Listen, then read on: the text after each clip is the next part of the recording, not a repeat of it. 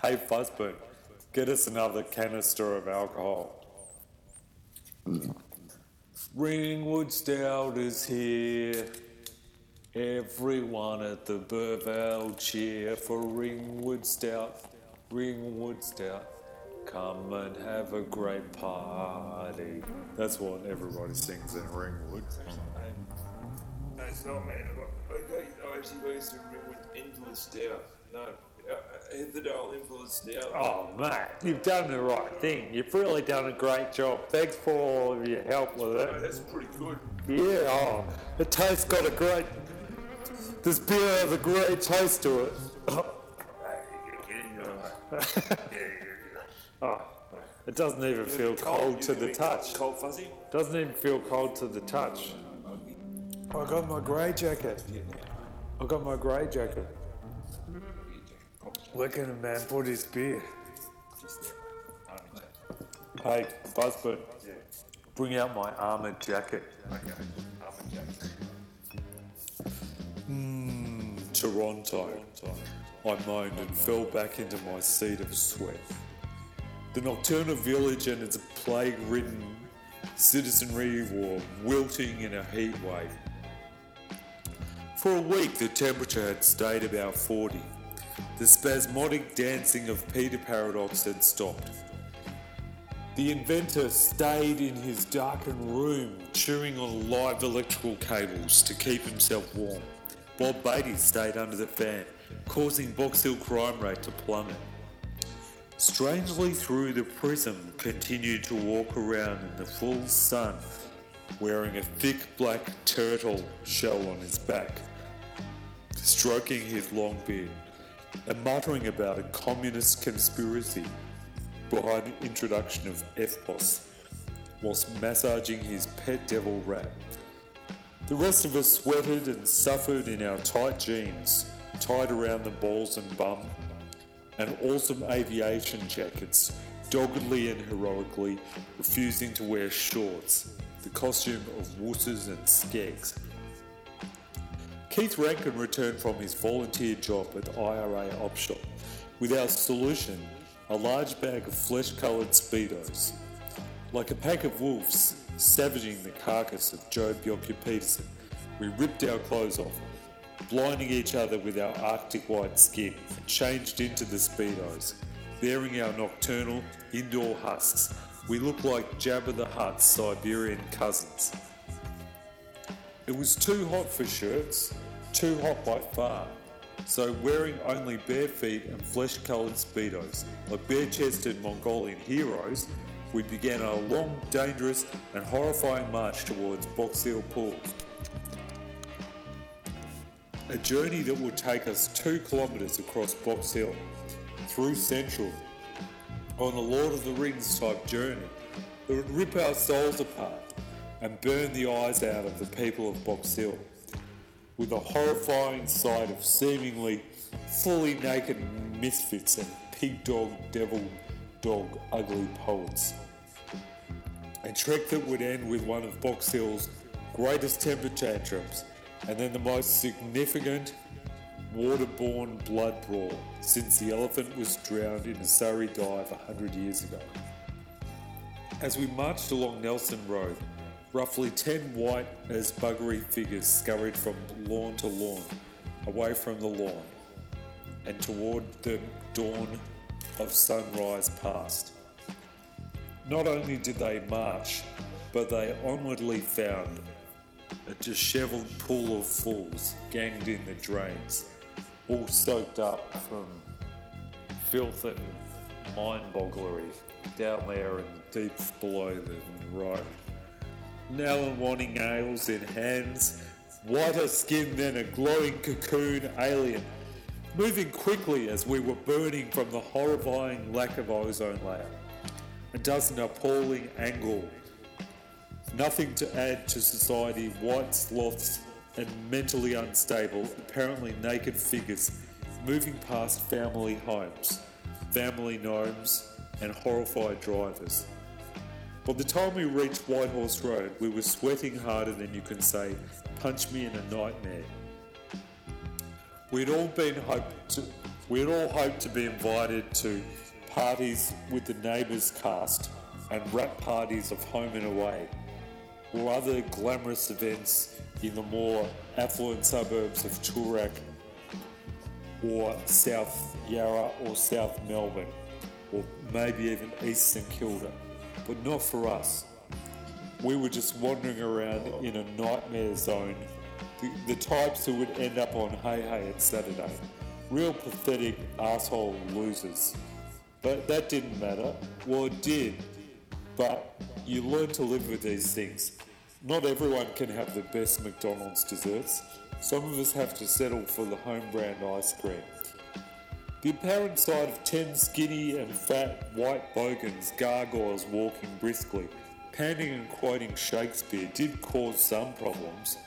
Some naysayers did call the cops, we did get arrested, and we did get beaten up by Sergeant Frisky and Sergeant Higgins, purely for drunken comedy, but, that's Box Hill. Being detained at Box Hill Cop Shop was a minor detour. In fact, some of us used to call it Hotel Copland.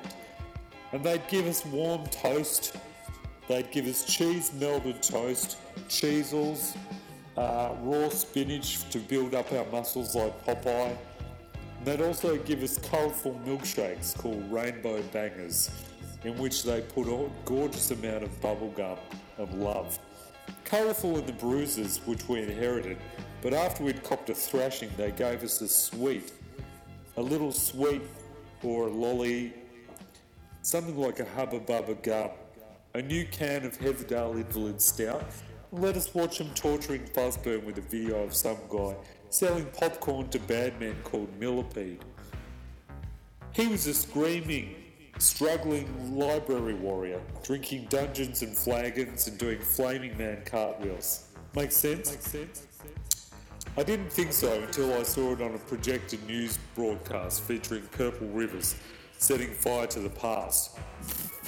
The distant past, I'm talking about ancient times. Back in Prince's first lifetime. The singer Prince, because he's had multiple births. But we call it P1, original year of Prince's birth. So flaming arrows into distant times, watching ancient farmers burning alive, cavemen screaming and crapping up the lawns, dumb idiot language, drawing picture of Neanderthal Fuzzburn on cave walls. He also set fire to some Romanians and that, but they had sideburns, so who cares? Whatever. I just thought I was watching a bad copy of Heartbreak High. Big question mark over all that. So we finally got loose from Box Hill Hell Pig House at about, 1:30am. We ran like virtual naked commandos towards Box Hill Pools. Even though the unpredictable Melbourne weather had dropped to 12 degrees C, we didn't care. We just wanted to wash and cleanse our bodies from the fake nakedness, sweaty judgment and bloody sticky lamb's blood. And whenever we wanted to wash off sticky lamb's blood, we always go to Box Hill Pool. If you grew up around here, you know from a little kid age, Box Hill Pool for lamb's blood, Aquarina Doncaster for horse blood, Nunawading Pool for pig's blood. All kids learn that when they're young around here. We were doubled over, running with our arms dragging on the ground, grunting and shooting and coming up with scientific theories and hypotheses, loading our assault rifles and firing them off at random houses when the mood called for it. We came across a statistic and brutal Vietnamese gang called Jason the Infested Beard. I don't know how they came to give themselves that name, but they made us travel to Box Hill Cemetery, then told us to hide, quote unquote, in the cemetery for an hour. As they were doing this, the leader of the group, a guy called Maka, was lighting a Yugoslav-era AK-47 round with his imaginary lighter. We scrambled through the graveyard, and I just decided to pretend I was a corpse in a shallow grave. I dug for 2 hours, then just laid there, like one of those people at the beach, buried up to the neck, except I was in soil with a real corpse. naked white dolphin looking up at the sky. That's what I felt like. They ran past me in terror, thinking that Richard Nixon had reappeared as a naked, alive man in Box Hill Cemetery. Such is the Asian imagination.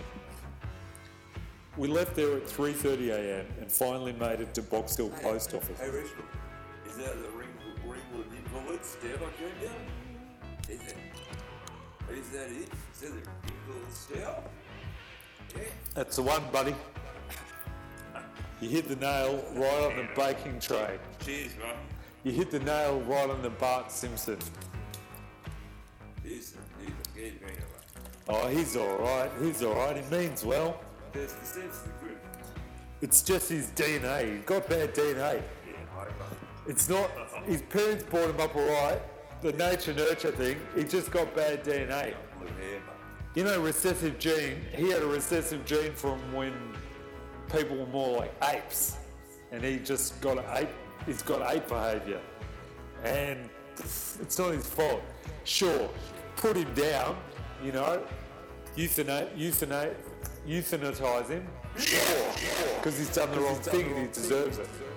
And it's just a practical decision, right? Because it's not a moral thing, because it's not his fault. He's got ape DNA. But he's just threatening all the other kids. So just shoot him. With they took him to the paddock with a 22. It's sad but true. That's the thing they don't show you in the show of The Simpsons. That's what happened to the real Bart Simpson. It was based on a kid in Idaho. But they don't talk about that. Because it's politically incorrect. Because he was white. You know what I mean? But he was always naked, the real Bart Simpson. He always was naked. And you know what he dressed in? Glue. That's all he wore. PVA. They used to call him PVA Bart. We left there at 3:30 a.m. and I finally made it to Box Hill Post Office. I posted about 52 letters, 32 jumbuck-sized parcels. I posted some tubular canisters full of rockets. I posted a bit of barbed wire. I posted some of my mum's hair to my girlfriend. And then I posted bleeding jumbuck stew to a guy called Barbary who lived in Bangladesh. And then after that we went to the pool, as always. We shedded our shirt blood, our diarrhea blood, our trauma blood, our fear blood, our mania blood, our love blood, and a bag of wasps. And which were in a Sandboy potato chip packet. And within minutes, we were spotted by the Australian CIA. And they beat us up, they lined us up against a wall and roughed us up until we were just sort of crippled in that. And they created the Hungary versus Soviet Union water polo shoot down from 1956. You can read about it, look it up in Encyclopedia Britannica and the Yellow Pages, I think. It was brutal, but in the confusion I was lucky enough to kill the guy on the Curiosity show, the video vermin which had actually been an unqualified mystery surgeon to thousands of Melburnians.